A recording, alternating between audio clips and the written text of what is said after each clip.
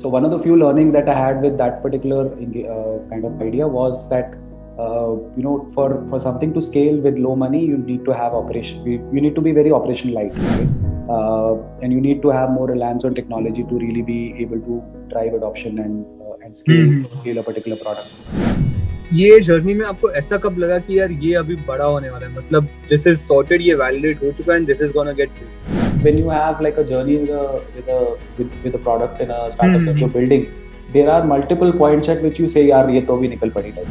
But then there are multiple phases in life and in startup world specifically where you get hit by things that you don't plan. तो जब आपने शुरू करा Finlock तो was there तो कोई safety net था, मतलब आपके पास ऐसा हाँ कि अगर if something happens then I have something to fall back on?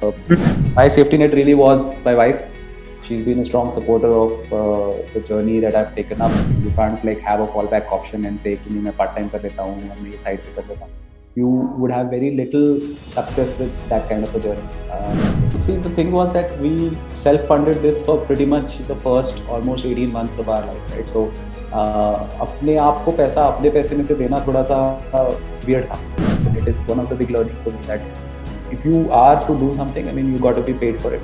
At what point of time was it really clear कि यार अभी ये नहीं चलेगा, ये बंद करना पड़ेगा? Where we were struggling was to convince people to fund this, to allow us to grow further. So, what is sanity? Are we sane to do this multiple times?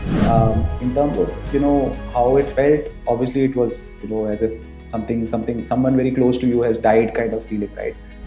In some way you have to convince and understand it's not personally, it's not you are responsible for this, or it's not a personal loss. It is just things didn't work out. You tried your best, dust yourself up and kind of get up again.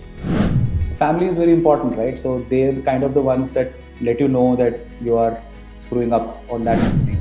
If they're not convinced now, it's very, very highly likely they're not going to be convinced anymore. Really, at the core of it is the reason why you're doing it.